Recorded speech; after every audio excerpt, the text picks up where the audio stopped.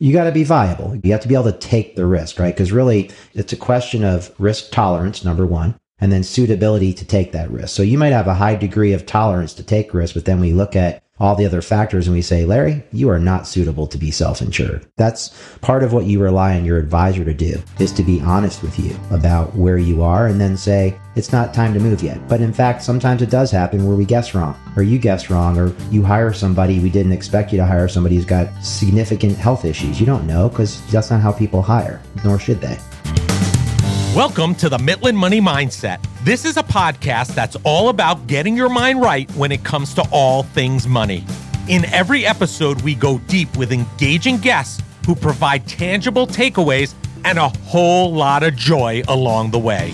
I hope you enjoy these conversations as much as I enjoyed having them. Let's dive into today's show.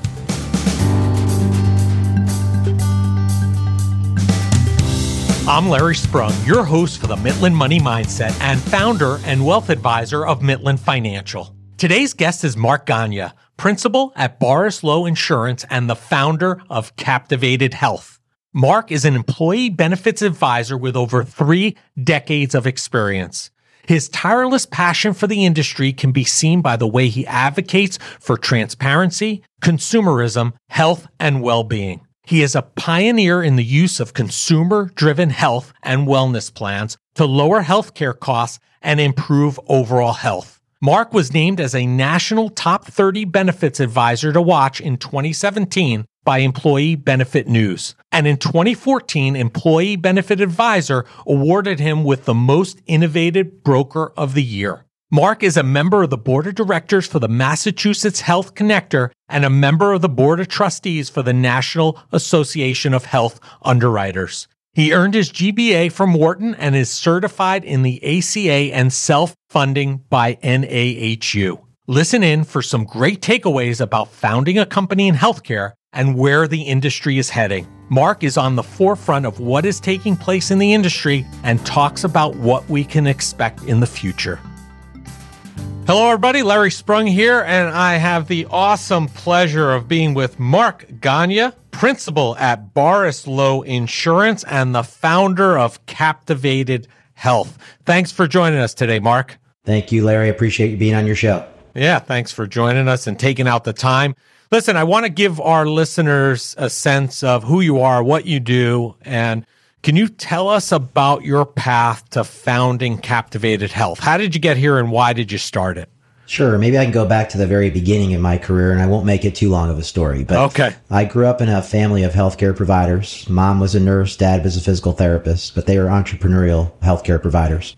So they really introduced me to the business of healthcare. I'm not scientifically inclined. I'm more numerically and business inclined, but I love the business of healthcare. So fast forward the tape, I worked with my folks when I got out of college. I helped them sell their company and retire. I then went to work for a couple of insurance companies, learning how they run themselves, and then ultimately crossed over about 17 years ago and joined forces with my now business partner, Jennifer Borslow, the founder of Borslow Insurance.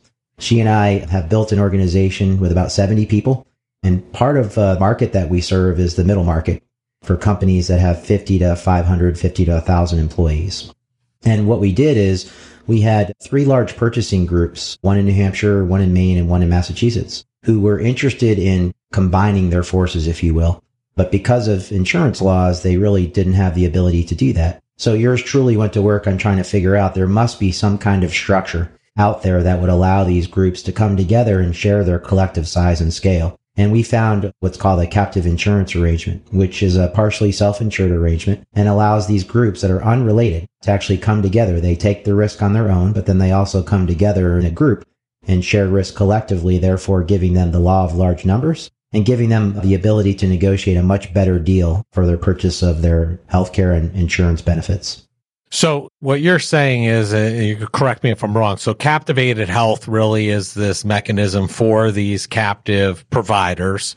And basically what you're doing is taking organizations that are similar, bringing them together to provide scale, buying power in order to get better outcomes, better cost sharing, get better cost in general for their health coverage for their collective businesses. Is that right? Spot on, Larry. Almost sound like you know something about insurance.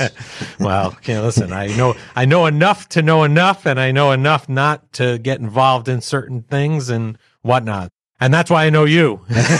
With all seriousness, essentially what this allows employers, because when you look at it, employers sponsor insurance for their employees. And there are about 50 million people who get their insurance to their employer in that market segment I just referenced.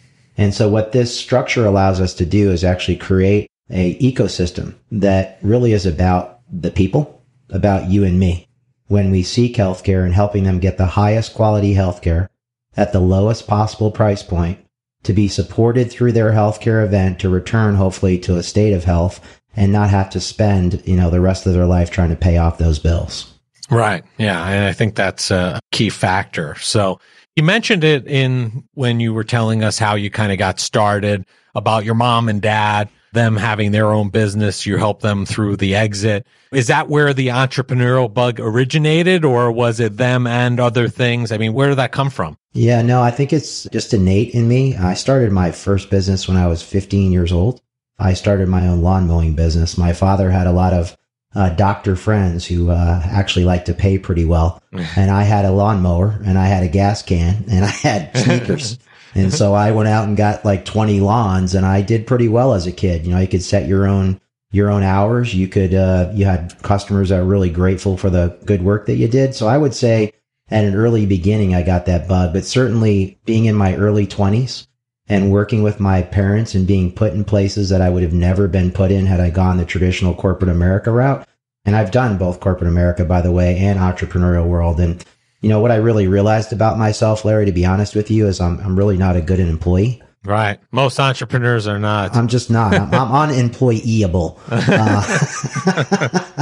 So, I mean, that's really where but it does originate from my parents, because without them introducing me to this world, I wouldn't have thought the way I did. It may be innate, but you obviously pick up a lot of things along the way. And I think it's also kind of ironic to some degree, maybe not, that they were healthcare, you're healthcare, just you're almost in the different segment within that. They were on the, I guess, more of the doctor side and the practitioner side, and you're more on the side of the patient and the employee and the consumer of the health insurance, right? Yeah, ultimately, you're exactly right. And I think one of the unique things that'll inform our conversation today and your listeners, I really am, traditionally, you would call me an insurance broker, right? So everybody's got a broker box in their head. So bring me in there, and then let's go to the farthest, tiniest, remotest corner we can find. That's where we live. And what do I mean by that? Well, I have experience on the provider side, like you said, clinical. I've got experience on the payer side. That's the health insurance companies. And now for the last 17 years, experience on the buyer, meaning employer and member side of things. So I really have a 360-degree view of how the healthcare system actually works. Right. So for our listeners that have a business, and I think based upon that 360-degree view, you can give us a great deal of perspective and understanding because you have that ability. Can you give our listeners, if I'm an employer out there and I'm in your 50 plus range of market segment, like you mentioned, what is Captivated Health all about? How does it work? What does it look like to me as an employer? What does it mean to me as an employer? And what does it mean to my employees and their health? I know I threw a lot out there at you, but I think it's all kind of interrelated and where we're going. So can you give them some insight as to, I'm in the employer. If I call Captivated Health, what is it going to mean to me and everybody affiliated with me? So there is a lot to unpack there, but we'll take it one item at a time. No, I look forward to the conversation. So the first thing is most employers in that market segment will buy what's called a fully insured healthcare plan. And what I mean by that is they are financing it by transferring 100% of the risk to the health insurance company in exchange for coverage for their employees and their family members, and ultimately not taking any risk except when that renewal comes that next year, right? Because we renew coverage once a year. In exchange for that ease of administration, if you will, right? Where I'm getting a premium rate locked in for 12 months. There's no changes based on if I perform well or if I perform not so well. I wait till the renewal comes around, then I'm going to decide what I'm going to do about this line item, which, by the way, this line item on every business's profit and loss statement or operating statement, depending on how you want to refer to it, is the second largest line item behind payroll. Right. It grows 4 to 5 times faster than any other because of healthcare. So it is a margin eating line item. And if you're non-for-profit, no margin, no mission. If you're for-profit, less margin, unhappy shareholders. Mm-hmm. So either way, it's a challenge for businesses because it takes away resources from their core business operation. In other words, benefits are not core. That's how you use to attract and retain your employees, right? Right. So the first thing an employer has to do in that market segment we're talking about is recognize that this is the second largest line item, that the inflation rate on it is just not sustainable. And so what do employers do about that? Well, they take more money out of your or my paycheck, right? Because I can't afford to do all that. So I'm going to share some of that burden with you. I bring you to a higher deductible plan, a lot of co-pays, a lot of co-insurance. I start stripping down and watering the benefit down. Because again, I got to manage the line item, right?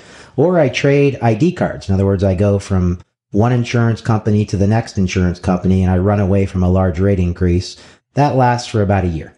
Right. None of that's sustainable. I call that the less bad renewal process, right? Because that's where most people are these days, right? Correct. Whether you're the employer or the individual, looking at what your choices are. The less bad renewal. So your broker typical comes out, says, well, I think you'll get a 15% rate increase, and then the increase comes out, and then they, do their thing, their profession, which is what we do, and try and look for options to bring down the cost increase. And we get you to, after negotiation, a 9% renewal. And you're like, wow, well, that exceeded my expectation of 15. But 9%, right, over historical, not today, but historical inflation is about 3, right? 2.5 to 3. Yeah. You're looking at a 3 to 3x, right, on inflation. And this happens year in and year out. And so to a business owner, going back to your question, it's a compounding effect because you never start at 0 at the beginning of the year. You're starting from the last place you left off from the renewal.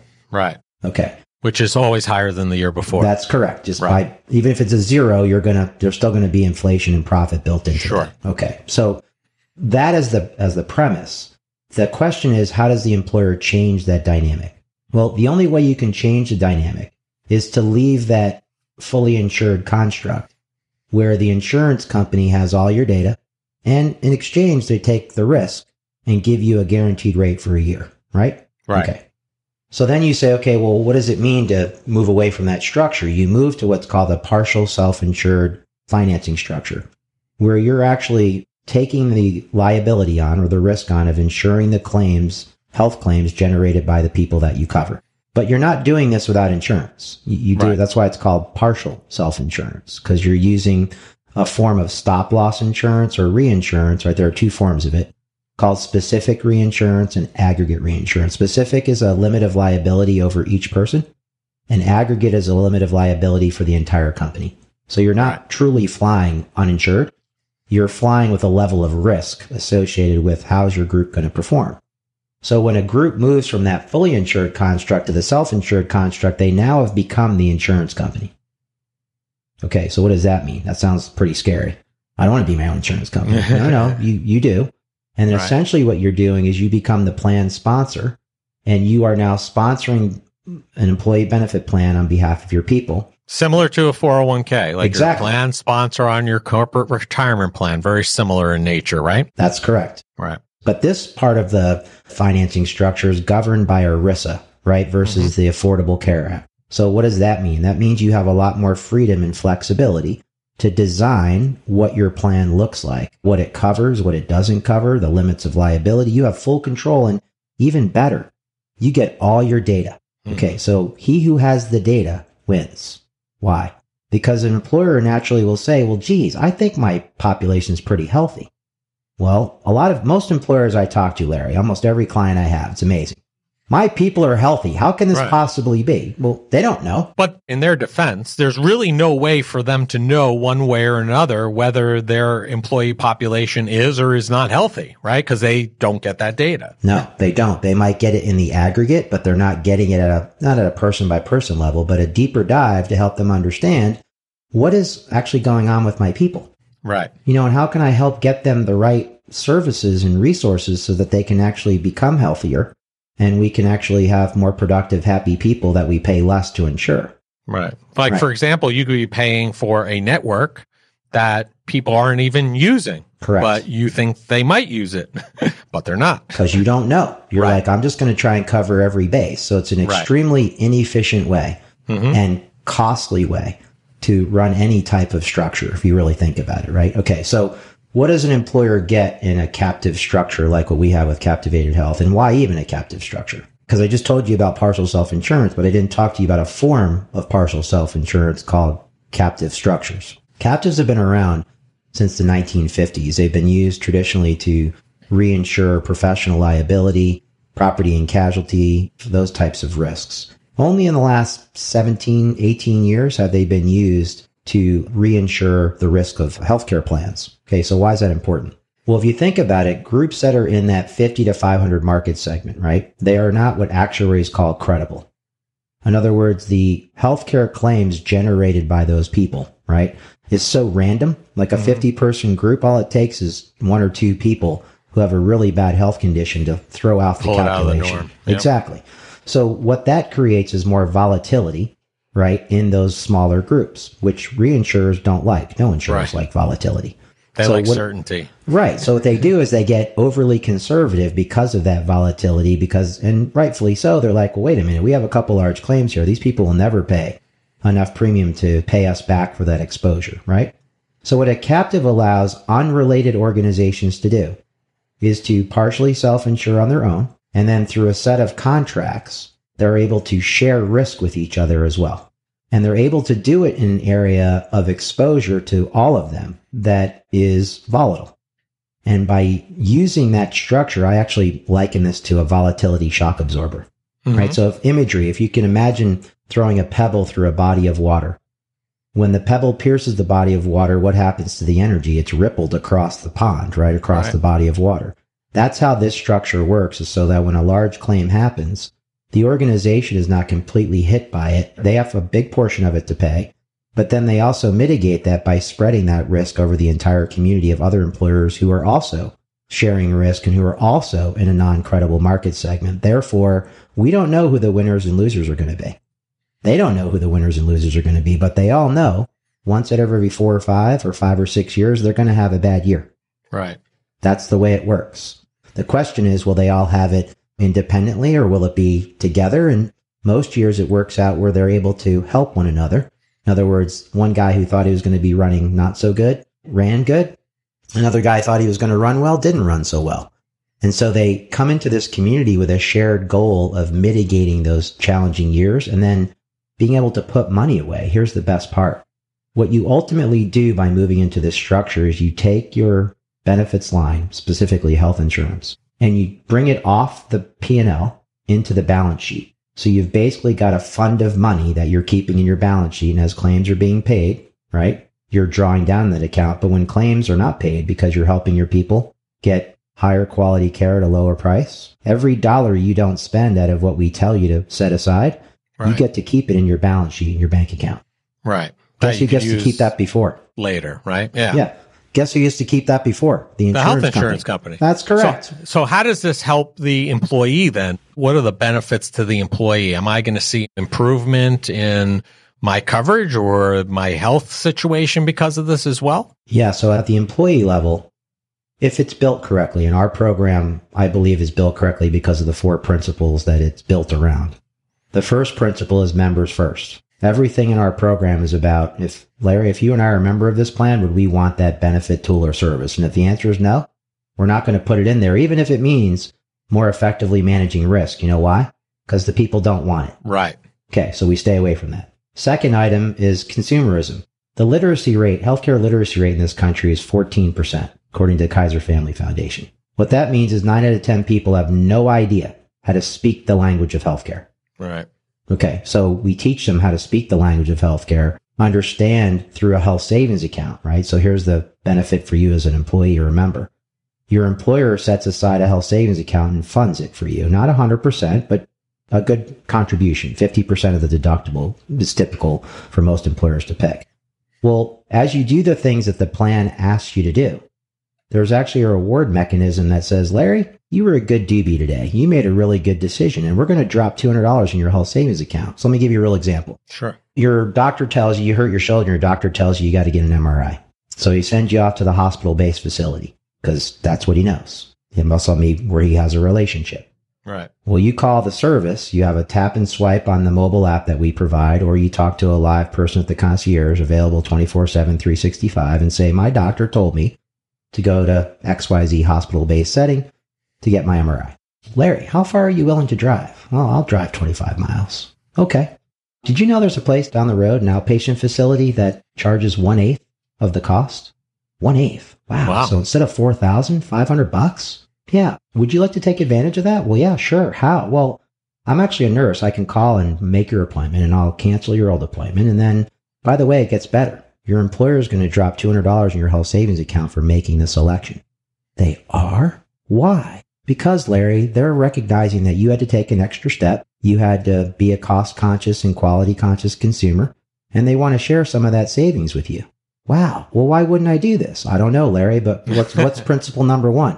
Right. You're the member. You're in control. If you don't want to do it, you don't have to do it. And you won't get the $200. No, and you'll wipe out your health savings account. Right. And your employer will pay the balance of the bill because that's the agreement you made with them. But the important part of that is it's your choice to make. Right. Third principle is a culture of health and well-being, which we look at through 5 elements: physical, financial, workplace, community, and mind and spirit. So actually working with the employer to enhance the culture of that particular organization. And fourth, and probably most notable principle, is self-governance. The way this program works is the community, and when I say community, we have a community of schools, right? We have a community of engineering firms, and we can set this up for any like-minded organizations that wanted to establish their own program. But self-governance, where they elect their own chair and vice chair, where they have committees, finance, membership, engagement, and governance, and they elect people to serve on those. So essentially what we are is the Intel chip inside. This is your risk.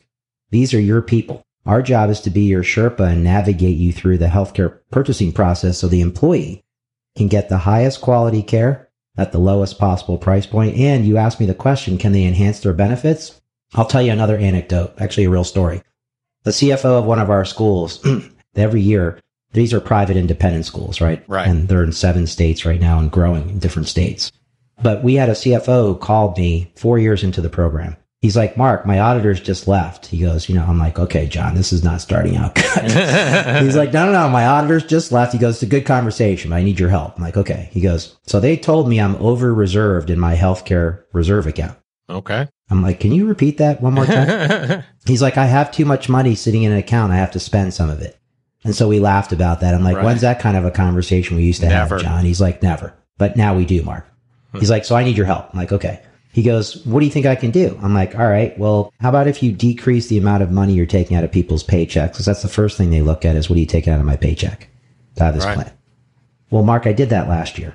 We did a lot. We don't want to do it again. I'm like, okay. You offer a health savings account. Could you fund more money into the HSA for your people? We did that 2 years ago because we really wanted to make the HSA adoption a good thing. He goes, you're not really helping me here. I'm like, well, it sounds like you've done a lot of things already, John. He's like, we have, but what else can we do? I'm like, well, you know what? We did an interest survey of your people, and we found out that there was a high degree of interest in LASIK eye surgery. He's like, yeah, but LASIK's not covered by insurance. I'm like, John, you are the insurance company, and that is an approved medical expense. He's like, it is? I'm like, the IRS says it is, so therefore it is. He goes, so could I offer that as a benefit? I'm like, yes, you can. We can amend your plan document, and we can put a dollar limit in per eye, and you can roll this out to your Oh my God, this is amazing. I get to add benefits to my plan. That's cool. Mm-hmm. I think that's great. I think that the biggest challenge that you have, right, as somebody who's on the captive and knows it and all these benefits, which seem to be huge for both the employer and the employee, is the challenge is that most businesses are not familiar with this structure. They're familiar with the traditional insurance route, and they never even look or think that this is possible, right? Yes. So hopefully they're listening to this, now know it's possible, and can contact you to see what really is possible beyond the construct of what their, I guess, institutionalized health plan currently gives them versus what a more independent and free, not free in cost, but free range version of a plan could be for them and their employees, right? Yeah. I mean, at the end of the day, they have to have an interest in taking control of their healthcare future, and they have to want the insight that comes with the data analytics. That, in other words, they understand that if I can't see it, I can't measure it. And if I can't measure it, I can't improve it. Right. And I have to have my incentives aligned between my employees, the management team, and the overall direction of the company. When all our interests are aligned, magical things happen. Yeah, I agree. It seems like to me, if you're running a business and you're running a business that has 50 to 500 employees, you definitely have a successful business of scale. And it's important to look at this just like you would any other business venture. Unfortunately, we're so used to just paying the premium, repricing it every year. And not to mention, one thing you didn't mention is you kind of don't have to go through that whole aggravating process once a year anymore because you're handling it yourself all along. So you're still going through a renewal, but you are in control of what that renewal looks like. You're able to make decisions about the premium rates you set, about the benefits that you offer. You're not being dictated to by the system. You are, in fact, now controlling your future. Now, you may have a bad year, Larry. So you may have a year which you didn't expect 4 or 5 people to get really sick, and you reserve for that properly to make sure it happens. But that doesn't mean it makes you any happier to look at your bank account and see less money in there. But here's the reality of it.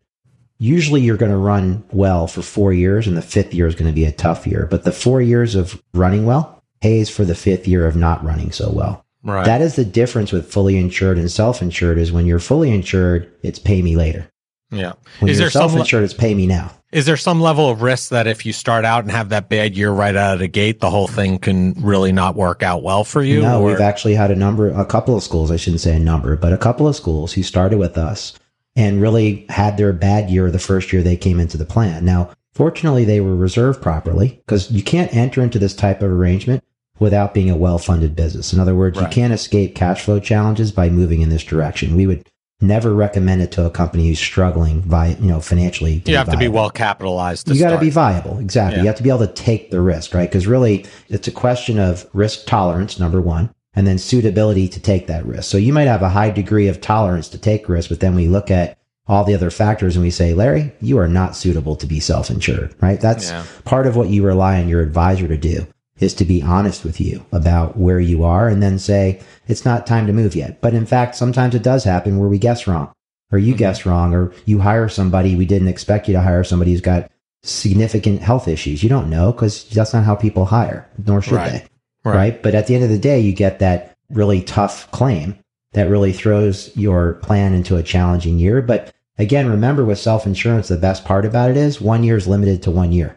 Right. And then you start over at 0 the next plan year.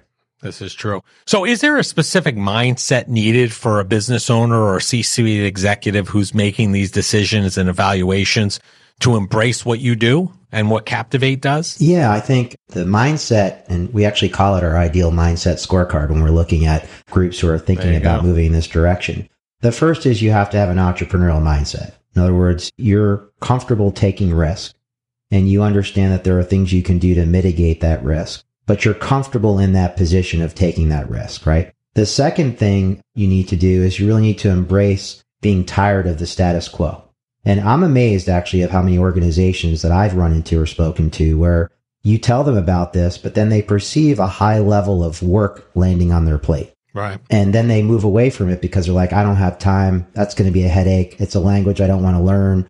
And I look at that and I say, okay, so you'd rather sit in the position of not knowing, to have somebody else dictate your future to you and then go about, I don't know, dealing with the less bad renewal every year and then find other areas in your business to squeeze out efficiency in. So the second thing an employer needs to have is really a frustration with the status quo. A third thing they need to have is really a penchant on consumerism. In other words, a commitment to consumerism, health, and well-being. So you have to be committed to understand that your culture trumps any strategy you have.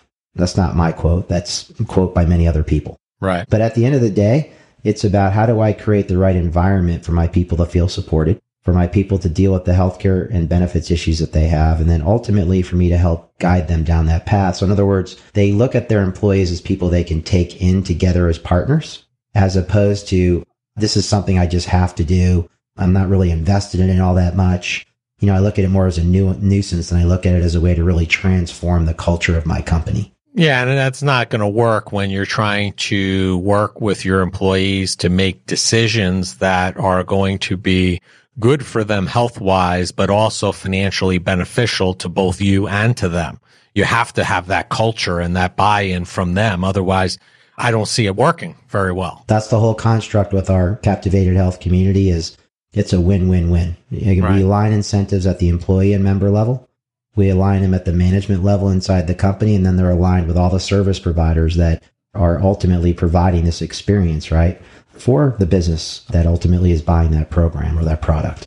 That's great. And I really liked what you said about how you translate this or transform it from a line item expense to an entry on the balance sheet, right? Yes. And then your example of that CFO that you mentioned, it's a great way to show that outlines it, right? It's no longer an expense. It's something on the balance sheet.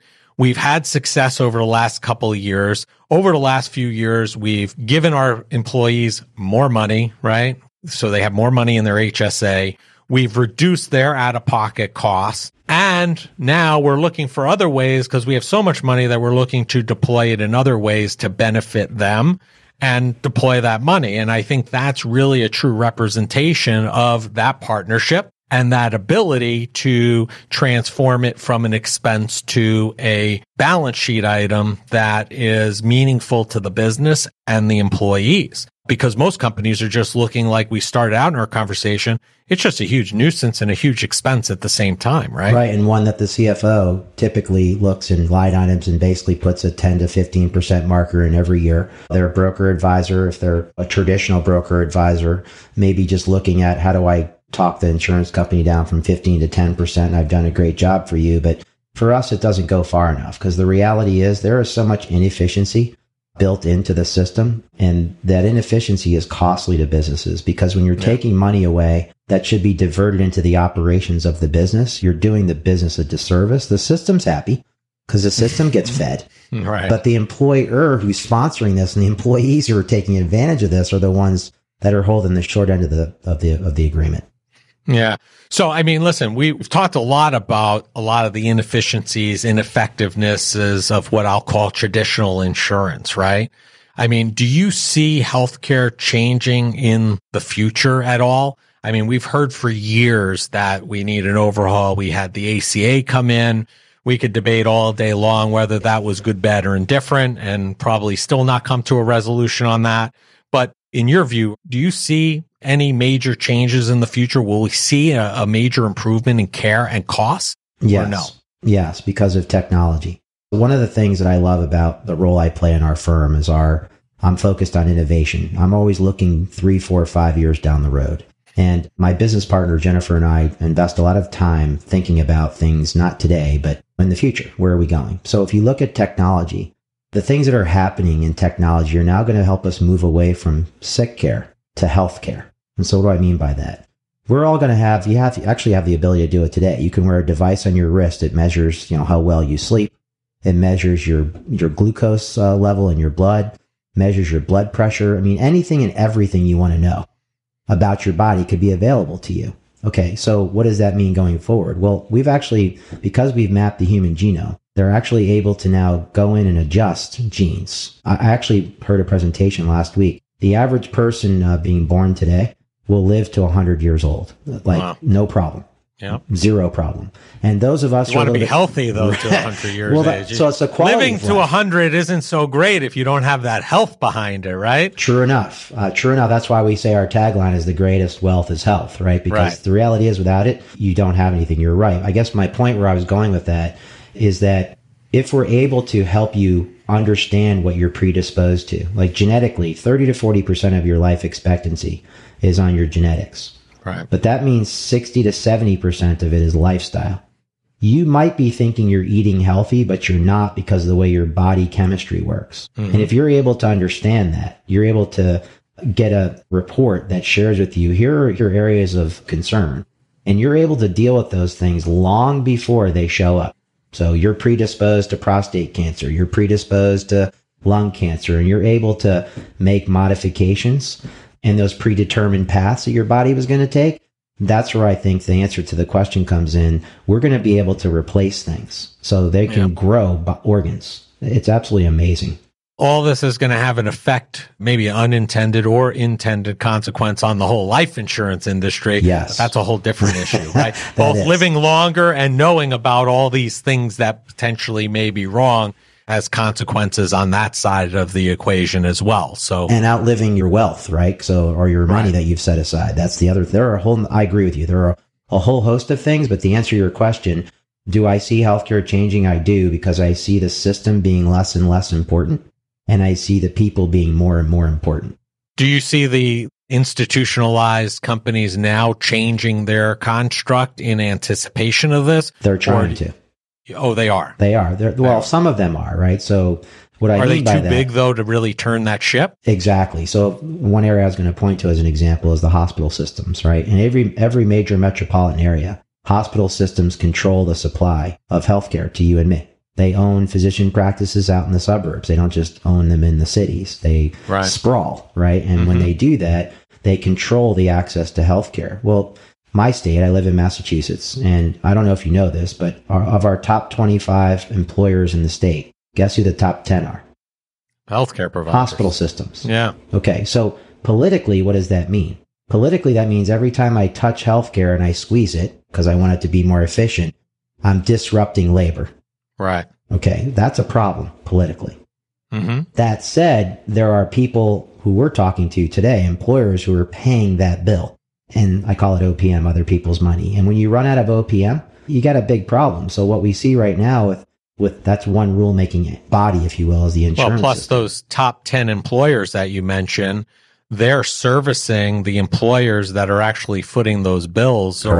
Or are 10, 100 times the size of them in terms of the labor force, right? That's correct. That's correct. And the problem with healthcare today, and this is going to change now because a law was passed, the last administration, say anything you want to about them. The reality is one thing they did in healthcare was pass legislation to make healthcare price transparent. So over the next 4 to 5 years, we're going to see this roll out, and the system's fighting it big time. But the reality is it's codified in law and it's been challenged at every level except the Supreme Court, but it survived every other challenge. What does that mean? Well, today, when you look at healthcare, there is no correlation between price and quality. People say to me, Mark, what does that mean? If I buy a better car, it costs more. If I buy a better house, it costs more. If I go to a better school, it costs more. I'm like, yeah, why? Because you can see all those things. But in healthcare, tell me the last time you knew how much you're going to pay before you went to go get it. Wow, never, Mark. Right. I get a bill afterwards at home. And then I'm always shocked at what the bill is. I'm like, right, how about this? Did you even know the quality of the provider you went to? Well, no, but my neighbor said he's a good guy. Right. So let me get this straight. The last time you went and bought a refrigerator, you knew more about the quality of that refrigerator you bought than the quality of the provider who's getting ready to touch your body, which is, as we just said, the most important thing you have. And secondarily, you don't know the price of it. I mean, my doctor laughs when I come in because I ask him every year. He just rolls his eyes at me now. I'm like, Doc, how much is this going to cost me today?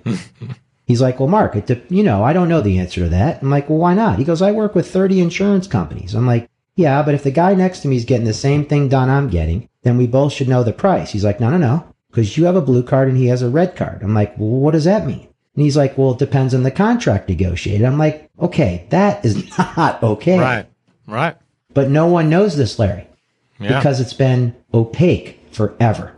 Well, guess what? That's now going to change. And when people see the variation in price for the same type of service that they receive, they're going to get really upset about that. Yeah, I think you can combine that with the technology and the ability to do that, and that's going to have to affect change, whether it's going to be with our institutions that exist today or some new provider coming out of the woodwork with something new, because I just think that those ships, as I mentioned, are just so hard to turn. You have a 20-foot boat, it's easy to turn around back in the same direction you were coming from, very easy. Once you get to those 500-foot boats, it's so much more difficult to turn that ship. So it's going to be interesting to see how that plays out for sure. You're right about that. And I would say that if the system were serving the people the way it should, there was no reason for us to develop Captivated Health. Right. And we're only one example of all kinds of innovation that's existing in the market.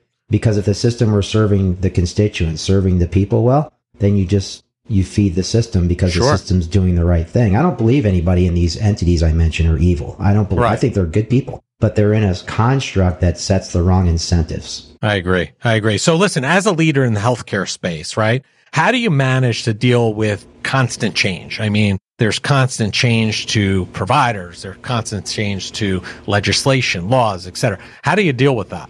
It's exhausting, but it's a labor of love. Right. So how we deal with that is, I'll just speak to our organization. We have 70 employees, and we've assembled a team of what I call benefit superheroes. These people go deep and wide in their area of expertise. So what do I mean by that? As an example, the leader of our compliance practice, she is an extremely bright woman. She applied to Harvard to see if she could get in, but had no intention of going there. She went to Case Western instead because it had a better law program for her. That's an example. Okay. Yeah. The guy who runs our health and well-being practice was a former Marine, and he helped build the White House Fitness facility in 1999. So I'm just giving you a couple examples of the types of people we look to hire. And why is that important? Because change is really, really exponential today. And it used to be in my role that I could manage that change on, not on my own, but a large degree of it by myself. I could synthesize all that data. There's too much now. Right. So you need to have experts in disciplines. So what we've done is we've formed 11 disciplines. We call them centers of excellence. And we go deep and wide in every area of expertise related to running a benefits plan.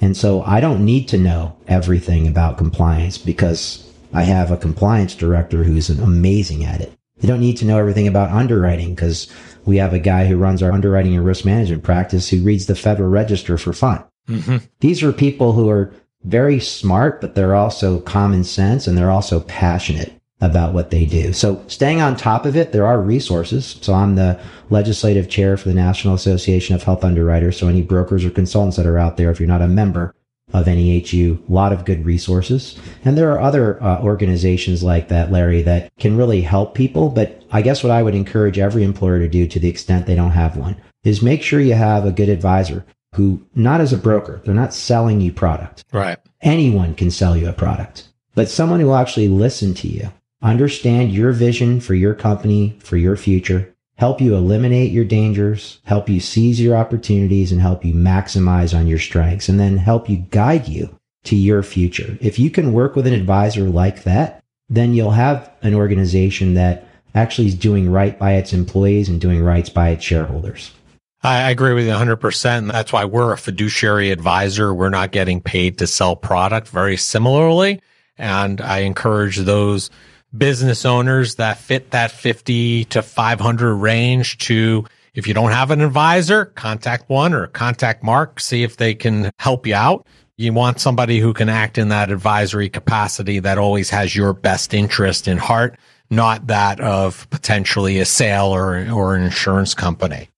So can you tell us about your charitable inclinations? We'll take a shift for a second, and passions around having an attitude of gratitude. Sure. My business partner and I actually make this a core part of who we are. We're very community focused, giving back to the communities that we serve. We actually have a charitable giving committee of a cross section of our employees in our company. And we do at least one charitable event a month. So one that we have coming up now is Thanksgiving dinners for 40 families who don't have the ability to go out and buy their own Thanksgiving fixings, as an example. We did backpacks for kids in September, and so things like that. We also authored 2 books many, many years ago called Inspire to Act and Inspire to Act for Kids. And this is actually born out of our holiday party. We used to have a holiday party back when we still do, but back when we had 20 people, it was a little bit easier to manage. About a week or two before our holiday party, we decided we were going to spruce things up. So we gave each employee a $100 bill with a letter of instruction. And we asked them to go out into the community and do a random act or acts of kindness. And the only requirement was they had to bring it back to the holiday party and tell everybody what they did with the money. I love that. Just to share the stories. The books that we wrote are over 100 short stories, because we didn't just do it about money. Some years it was acts of service. Like we all went to YMCA summer camp and cleaned up the entire grounds, as an example. So it doesn't just have to be about money, but the idea was that, and there's some tear-jerking stories where people go into the hospital emergency room and pay somebody's copay who couldn't afford to pay it. I mean, you're making a huge difference in someone's life. Sure. Then what we did is we just said, you know what? Gratitude is not something you're born with. You have to be taught the habit of gratitude. and the thinking of gratitude. So we actually said, let's do that at a young age and write a book for 6 to 16-year-olds. And so we did that. It could be saying please and thank you, doing the dishes, carrying out the trash for your parents, holding the door open for somebody. It doesn't need to be monetary. It just needs to be about being grateful and being courteous and respectful. And these are things that I think any parent, any value or principle that a parent would want to wrap their arms around. So I guess the long answer to your question is we're very dedicated to making a difference in the lives of people, both our clients, but also the communities that we serve. It's also why we do a lot of volunteer work. My partner is the chair of the Northern Essex Community College. I work at the pleasure of the governor and our connector board. And our people are volunteering in all kinds of different organizations because it's a part of the fabric of who we are. Right. That's great. I love that. And I love that $100 bill. I'm definitely going to take that as a takeaway. Please do. Pay it forward, Larry. See how we can implement that. So what are the next big things for Mark in Captivate Health? So the next big thing for us is now scaling nationally. We launched the program in 2014. We now have 27 schools and 3 engineering firms and 10,000 people covered on the plan. And we've built a solid infrastructure. We have an amazing team. And now we're just broadening our message out to the market to try and attract those that think like we do, that are interested. And when I say think like we do, they're interested in taking control of their future. They're interested in using insightful data analytics to get ahead of things that are coming at their people that they don't even see, that they're interested in creating a better construct for their people and for their family members. So for us, it's taking it to multiple markets. We're in 7 states now, organizations headquartered in 7 states. And we just brought on a new state, another school in another state last week. So we're looking at getting the message out to as many people as possible. As I mentioned to you, 50 million people across this country, right? We have 10,000 members. So that's a lot of work. All right. We'll be watching. Thank you. Mark, it's been a pleasure having you on, and we end every show by asking each of our guests the same question. And we talked a lot about mindset and gratitude and charity, which is great. But we want to know, what did you do today that brought you joy and put you in the right mindset for success? Today, what I did for joy is my son is 24 years old. He's an aspiring entrepreneur. I'm sure that's not surprising given what we just talked about. Must be in his DNA from several I think it is. I think so, Larry. So my son is starting out his own business. He needed me to be somewhere this morning at 8 o'clock with him, and I went with him. I had to move some things around to be there for him, but I was able to do that and be there for him. And, one of the silver linings of COVID is I've been home more. Right. And he's been able to listen to me. He's been able to watch me. He's been able to bounce things off of me. And so what I did this morning was help him out. And by helping him out and seeing his immense gratitude for that, I mean, no matter what happens for the rest of the day, I feel like I've made a major contribution. So I have some hope that my 18-year-old son and my 15-year-old son at some point in the future will actually believe what I'm saying and think I know what I'm talking about. I wouldn't go that far. Come on. I'm still remaining optimistic. You can remain optimistic. I am too. We call it unrealistic optimism. All right. We'll maintain that. So, Mark, listen, it's been a pleasure having you on. If people want to find you, we'll have all your information in the show notes. But what's the easiest and best way for them to learn more and find out more about Mark Gagne, and Captivate Health? So the best way to reach me would be at my email address. That's Mark, M-A-R-K, at Borislow, BORISLOW.com. Or you can go to our website, www.borislow.com, or even www.captivatedhealth.com, spelled like it sounds. Great, Mark. It's been a pleasure having you. Thank you for all these great nuggets, and make it a great day. Thank you, Larry. You do the same. I want to thank Mark Gagne for being a guest on the Midland Money Mindset. Mark has taken his entrepreneurial upbringing and used it as fuel to create a company that is on the leading edge of healthcare. Business owners and corporate executives constantly struggle with the cost of healthcare, and there are ways to reduce their costs and improve outcomes too. It sounds like a win-win to me. Mark can be found across all social media platforms, and all the contact information needed to find him can be found in the show notes. Thank you for joining us this week on the Midland Money Mindset. Make sure you visit our website at midlandmoneymindset.com and smash the subscribe button so you don't miss a show. We encourage you to help others find our valuable content, and please don't keep us a secret. You can also schedule an Is There a Fit call right from our website or by using the link that you'll find in the description section of your podcast player or app. And be sure to join us for our next episode to learn more about getting your mind right when it comes to all things money.